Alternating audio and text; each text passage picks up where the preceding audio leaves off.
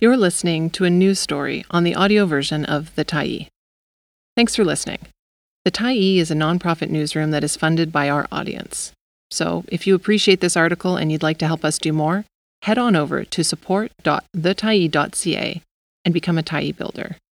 You choose the amount to give, and you can cancel anytime. Chinatown seniors return to City Hall to protest 105 Keefer. By Christopher Chung, June 1, 2023. At a Development Permit Board meeting at Vancouver City Hall on Monday, municipal staff in suits were joined by a crowd of over 200 protesters, most of them seniors in colorful sun hats and young activists furiously documenting the proceedings on their smartphones. On the agenda, the return of 105 Keefer. After multiple revisions and rejections since the condo development was first proposed in 2014, real estate developer Beatty seems closer than ever to getting the controversial project built in Vancouver's Chinatown. 105 Keefer has been viewed as a bellwether for the future of Chinatown by supporters and opponents alike. In recent years, the neighborhood's challenges include the declining number of Chinese businesses, the gentrification of blue-collar Chinatown into a trendy spot for upscale shops and services, the inadequate quality and limited supply of homes for Chinese seniors, and crime and safety, particularly incidents involving hate and discrimination. Those in support of the building believe the new condo residents will help revitalize the area. Those against the building believe it will continue to make Chinatown too exclusive for its low-income residents, hoping for social housing or amenities at the location instead. An open letter to the board from local organizations opposed to the project counted 5 new condos in recent years and noted that they did not bring the promised increased business for our legacy, heritage, cultural and family-owned businesses. Instead, they increased development pressure on the surrounding neighborhood, and we watched as beloved neighbors continued to close their shops for good. The 105 Keefer property shares the corner of the block with the Chinese Memorial Plaza, recognizing Chinese veterans and railroad workers, and is across the street from the Dr. Sun Yat-sen Classical Chinese Garden. The northern edge of the site was home to a Chinese theater that ran for 5 decades until the early 1960s. On Keefer Street, there was a Texaco station owned by the Lee brothers, of whom Hugh B. Lee was a Second World War veteran of covert missions. The site is currently used as a parking lot. In 2017, Vancouver City Council rejected a rezoning proposal by Beatty for 106 condos and 25 units of social housing for seniors. Beatty returned later that year with a revised application that respected the property's existing zoning, 111 condos with shops and a senior center on the street level. In a monumental decision by the city's Development Permit Board, with a vote of 2 members against 1, the application was rejected in 2017. To contest the decision, Beatty filed a petition to BC Supreme Court. In December 2022, a judge called the board's decision substantively unreasonable because the reasons provided by the board are inadequate. The judge ordered a reconsideration of the project and Beatty returned to the Development Permit Board with the same application on May 29, 2023. The meeting lasted several hours into the evening, with 44 out of 48 speakers urging the board to reject the application. Representatives from Beatty were in attendance, answering questions from the board, but did not make a presentation. There were about 25 registered speakers remaining by the time the meeting adjourned without a decision. The Tyee interviewed a few senior Chinatown residents about the proposal. Here are their translated responses from Cantonese, lightly edited for length and clarity. Ms. Hua. A Chinatown resident of over 10 years.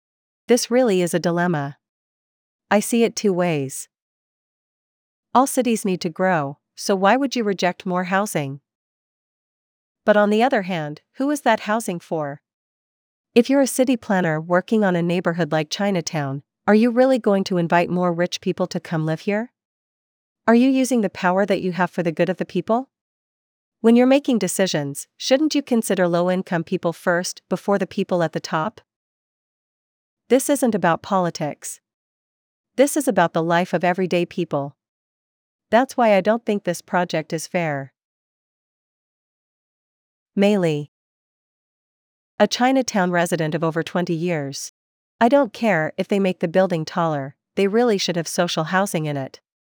I live in social housing with my mother and I don't know where to put her one day if she needs more intensive care. I'm in my 60s and on my way to becoming a senior myself. Where am I going to go? There are wait lists everywhere, especially in Chinatown. I want the new building to be 100% low-income housing, for seniors, for people with disabilities. It would be great if there was more space for us to do activities too. Kung Ku Yang. A Chinatown resident of over 20 years. In Chinatown, we have too many seniors and not enough places to go. I've been part of an exercise group for 6 years. We meet Monday and Friday mornings for 45-minute sessions. Let's call it an hour. That might not sound difficult, to find space for an hour, but we keep having to move around. For a few years, we rented the foyer of the old police station on Main Street.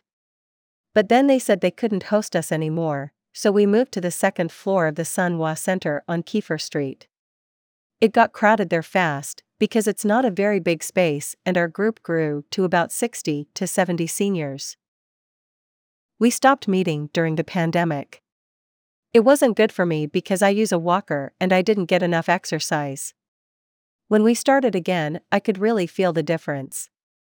My legs were healthier again. Recently, we went to exercise at Chinatown Plaza. It's the perfect place. There's air conditioning. There's seating. But then a manager came out to tell us that we couldn't use the space. Our leader asked why not, because people come in here to hang out all the time. The manager called the police and told us to leave. Chinatown Plaza is a mall owned by the city of Vancouver. The Tyee asked about the incident and the city said that it had received complaints about the volume of music and lack of access for deliveries. The property managers asked the seniors to stop their activity on site as they did not have permission to use the space. According to the city, the situation escalated and a police officer arrived to assist and sincerely apologize for the way the situation was handled.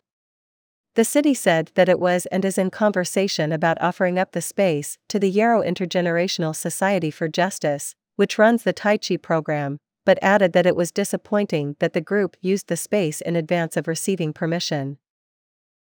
People ask us why can't we just exercise in the park, Yang continued.